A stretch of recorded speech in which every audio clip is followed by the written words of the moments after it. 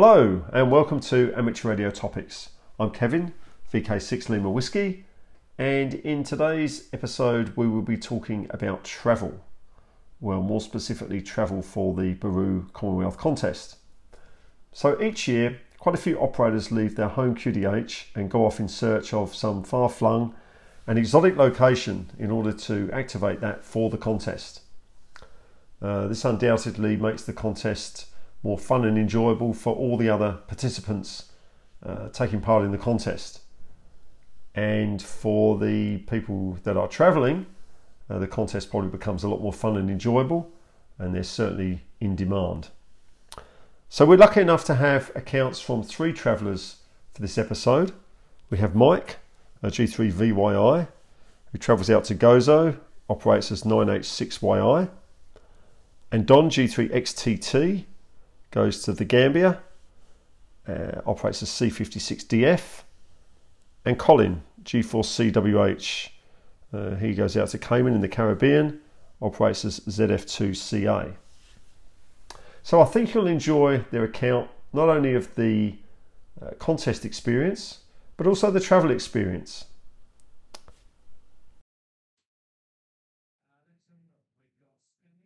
Hi, this is Mike, G3VYI, and back in the UK after being 986YI on Gozo.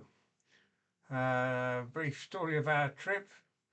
The XYL and I like travelling for Baru, best contest in the world, and we plan to emulate Peter G3LET's excellent trips in the past to Gozo. And after some advice from him, we decided on taking the ferry from Genoa to down to Sicily, to Palermo. And we have a nice camper van, which was full of homebrew aerials, an FTDX10, 1.5 kilowatt petrol generator, and lots of aerials. The choice of aerials was an 80-metre base-loaded vertical, a 40, 20 and 10-metre vertical, 15-metre elevated ground plane, and fan dipole. So we actually only had one mast to take and all the usual stuff. The FTDX10 was chosen, just got it just before the contest because it's got an excellent receiver and spectrum display, something new to me. So we set off, and by the skin of our teeth got the boat at Genoa with our COVID pass just valid, because you have to have a PCR test. So that was nearly the end of the trip by 2 hours. Then overnight boat to Palermo, drive across Sicily, see Mount Etna, which luckily had gone out. Pozzallo ferry down to Malta, to Valletta. Arrived there at midnight, and they thought we were smugglers with a van full of stuff. But because we had a license excellently arranged by the Malta Communications Agency, that was okayed. And then the next day, short ferry to meet Colin, 9H4CT on Gozo, who had arranged a really nice site for us in the southwest. And it was on top of a plateau with 300 foot up, cliffs down to the sea on two sides, great takeoff in all directions, and also a pond nearby. So we thought perhaps it would have some ground conductivity, which I think turned out to be true. Friday before the contest, XYL and I put the aerials up, which was all okay, lovely sunshine, everything working.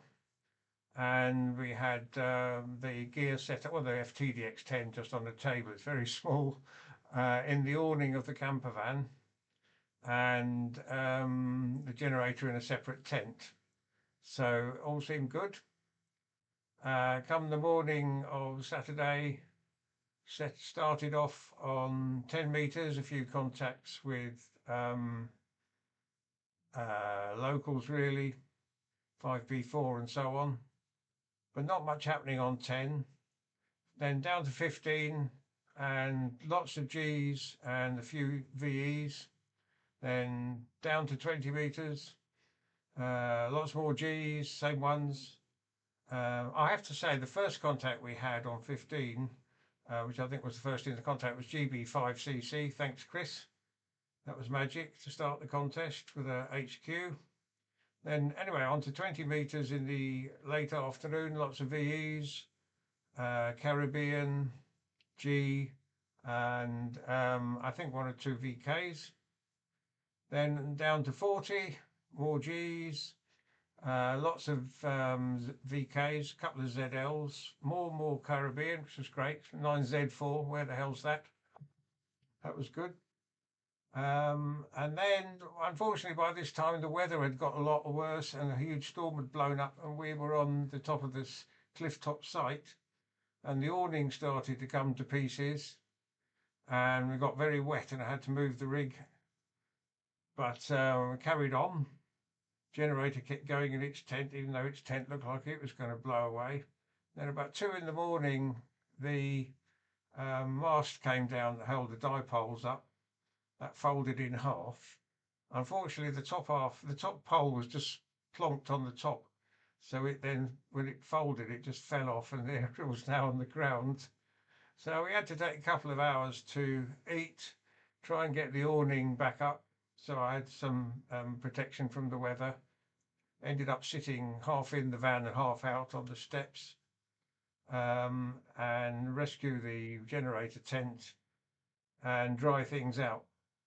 Then carried on back on 40 meters, about 4 in the morning, first contact ZL6HQ, thanks. Then about 5 or 6 more ZLs, which was amazing, very good sight.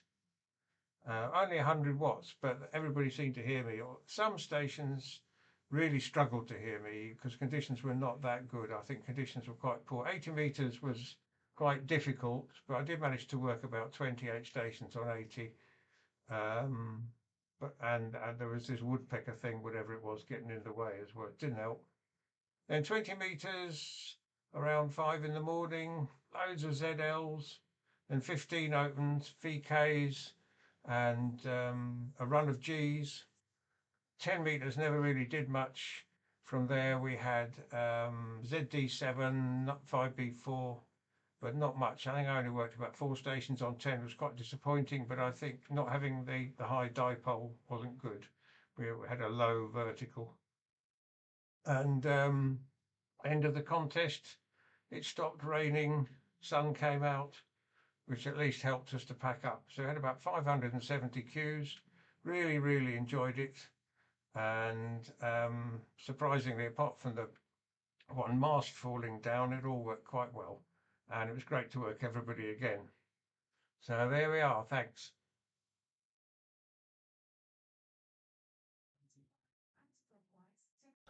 This is Don, G3XTT, with some thoughts about my recent operation in Beru as Charlie 56 Delta Fox.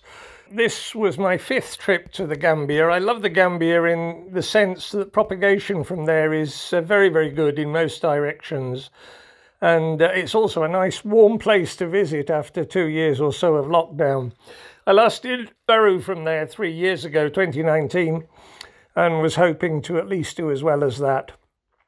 I gave up on Beru from the UK some years ago. It feels like banging your head against a brick wall, but it's a lot of fun from outside the UK. I've operated Beru from 9G, from VP9, and as I said, from Charlie 5 previously.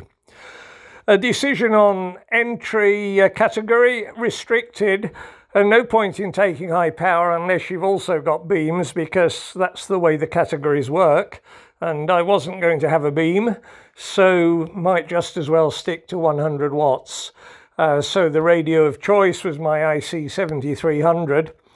And I took some wire, but basically Alan G3XAQ had left a multi-band dipole and some antenna supports in Charlie 5 from his previous trips, and I was planning to use those.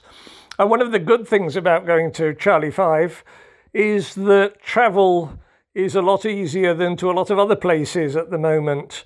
All you need is your UK NHS vaccination certificate. That gets you into the country, and Apart from having to wear a mask on the plane on the way out, the rules had changed, incidentally, by the time I came back, and there was no mask required. There was really no hassle at all, so very easy immigration at the Charlie 5 end.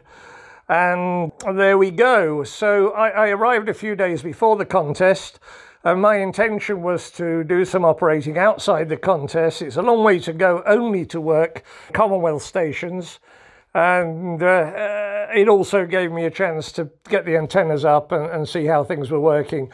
The dipole Alan had left there was 12 through 40 metres, I'll get this right. So I needed something else for 80 and 10. I took out enough wire to make an 80-metre dipole and build a 10-metre dipole in parallel with it. So a single feed to those two on a fiberglass pole that Alan had left there.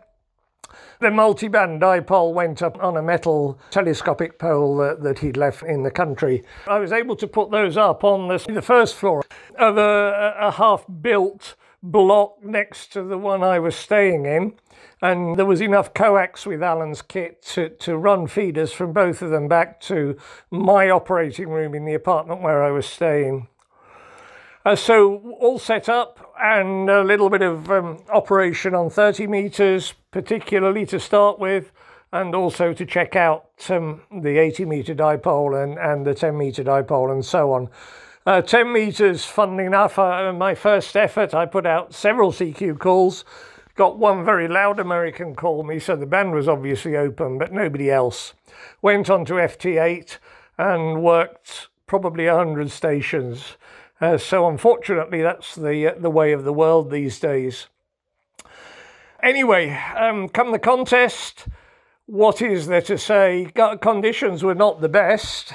10 metres was quite disappointing, not a lot, and I called ZS1C several times without any success. I could have done with a linear on that occasion. 15 proved to be my money band, no doubt about it. Lots of Gs and probably more VEs on there than anywhere else. Though I was a bit disappointed with activity from VE, I have to say. VE3EJ, CJ3A were loud constantly on the various bands. And yet where were all the other VEs? I did work some nice ones, it has to be said, VE4 and so on. But yeah, but I had a lot of fun working back into the UK. I had some nice QSOs, VK6LW with his short call on 20 metres, if I remember rightly.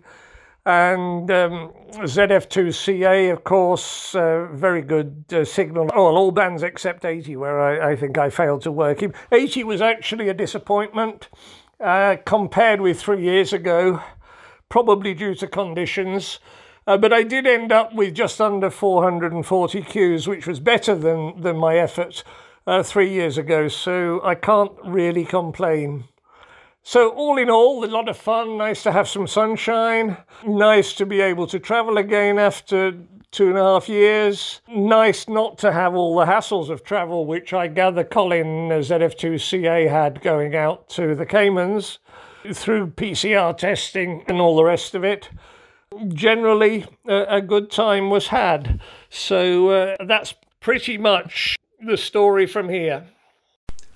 Hello, this is Colin G4CWH and ZF2CA for this occasion. I've been travelling to the Caribbean for some years now, first to Bermuda, and then after Nigel G3TXF had used the ZF1A station for a while, but announced he was moving elsewhere, I jumped at the chance to operate this big station out there. After last year's remote operation, it was good to be back to the ZF1A station in person, although the travelling remains far harder still. I found myself thinking twice about which events I should attend in the days before travelling, just in case.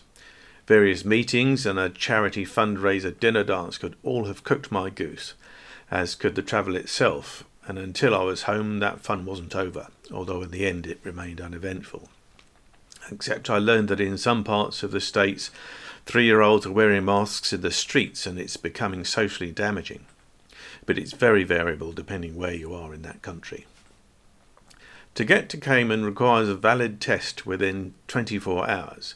So my routing from the UK to Chicago and some meetings meant I had to find a test in the US. Time was tight, so I opted for an airport test the afternoon before flying. Flight schedules are now thinner, so my flight choice from Chicago via Miami to Cayman was due to leave at 5 in the morning. The airport tests seem fine. You book it online and poll up. But then, you need to scan that QR code and fill in the form, says a 20-year-old manning the entry point. Up pops a long form on your phone, which involves duplication sometimes up to 3 times, no way to enter a non-US phone number, and to have to sign as read 8 long legal disclosure documents, some of which were about 30 screens long and in tiny print. Right. 20 minutes later, and with much less battery. From a distance you could see a semblance of semi-cubicles with chairs and tables, rather like at home. But I was ushered to a 2-metre high vertical Pertex screen with 2 10-centimetre holes in it. There another teenager placed her arms through the upper hole and jabbed the swab up my nostrils. We were both standing, so accuracy was not good.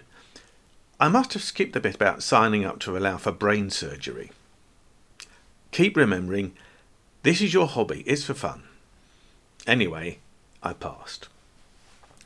Check-in at 3 a.m. was okay, except in Chicago they really do know how to do a ficus. What's that? The check-in lady said of my UK NHS vaccine app. I got out the paper vax tickets and she seemed to give in. Cayman has its own Travel Cayman form, and that can only be obtained by uploading a valid QR code. And the UK app code worked. Aha! Benefits of the Commonwealth. Despite this, the Cayman border lady said, "What's that?" about the UK NHS app, and also needed to see my vax tickets. My mother could never have managed all this. In the UK we've now relaxed, so masks are no longer mandatory and sanitising is no longer even offered in most places. You walk into a shop in Cayman without sanitising and they literally scream at you. And the supermarkets have someone at the door who will spray your hands for you. Masking remains mandatory. Finally I arrive at the ZF-1A station. It continues to involve care of host Andrew Eden's laid-back attitude and some dedicated US serial contesters. Antennas have been added, rotators almost all work this year. The problem, like everywhere, is the slowly creeping noise floor. So frequently antenna selection is actually about picking the one for lowest noise rather than for being heard. Sometimes I would set out to be heard and then switch around to make out the weak ones, or even detect if there was anything there. Having worked quite a few CQ Worldwides as QRP from the United Kingdom, I know only too well what it is like to struggle to be heard at all, and that helps me now to listen. The station has permanently benefited from the remoting project that I was able to use last year, although this does add some trip hazards for the unwary. Friday was spent just learning how to drive it, plus food prep to avoid any significant stops through the contest. The micro-ents come and go from year to year on the island. This is a medium year. I forgot, and at one point I left a mug of orange juice out of sight behind the laptop. When I reached for it, barely 2 hours into the contest, there must have been a couple of thousand swarming the mug and running a little ant motorway across the table. They are so quick at this. So to the contest. I was on and ready on 80 and 40 by 9:30 UTC, but it was very quiet. Quieter than usual. I even had to check with my watch and calendar that I was actually on at the right day and time and at the right party. It was a slow start and immediate fumbling. I've gone back to DXlog and have started using EnterSense Message for greater efficiency, especially in pile-ups. But I learned you can quickly get into a big mess with anything that's a non-standard QSO and had to turn it off. I now focused hard on the world map and where day and night actually are. And after the first minute soaking up the V's on 80, it's now time to use the end of the night period on 40 to work VK and ZL. I'm much better this year than I have been. Propagation seems reasonable, but rate is a bit slow. Decision is then when to bail for the UK 20-metre opening.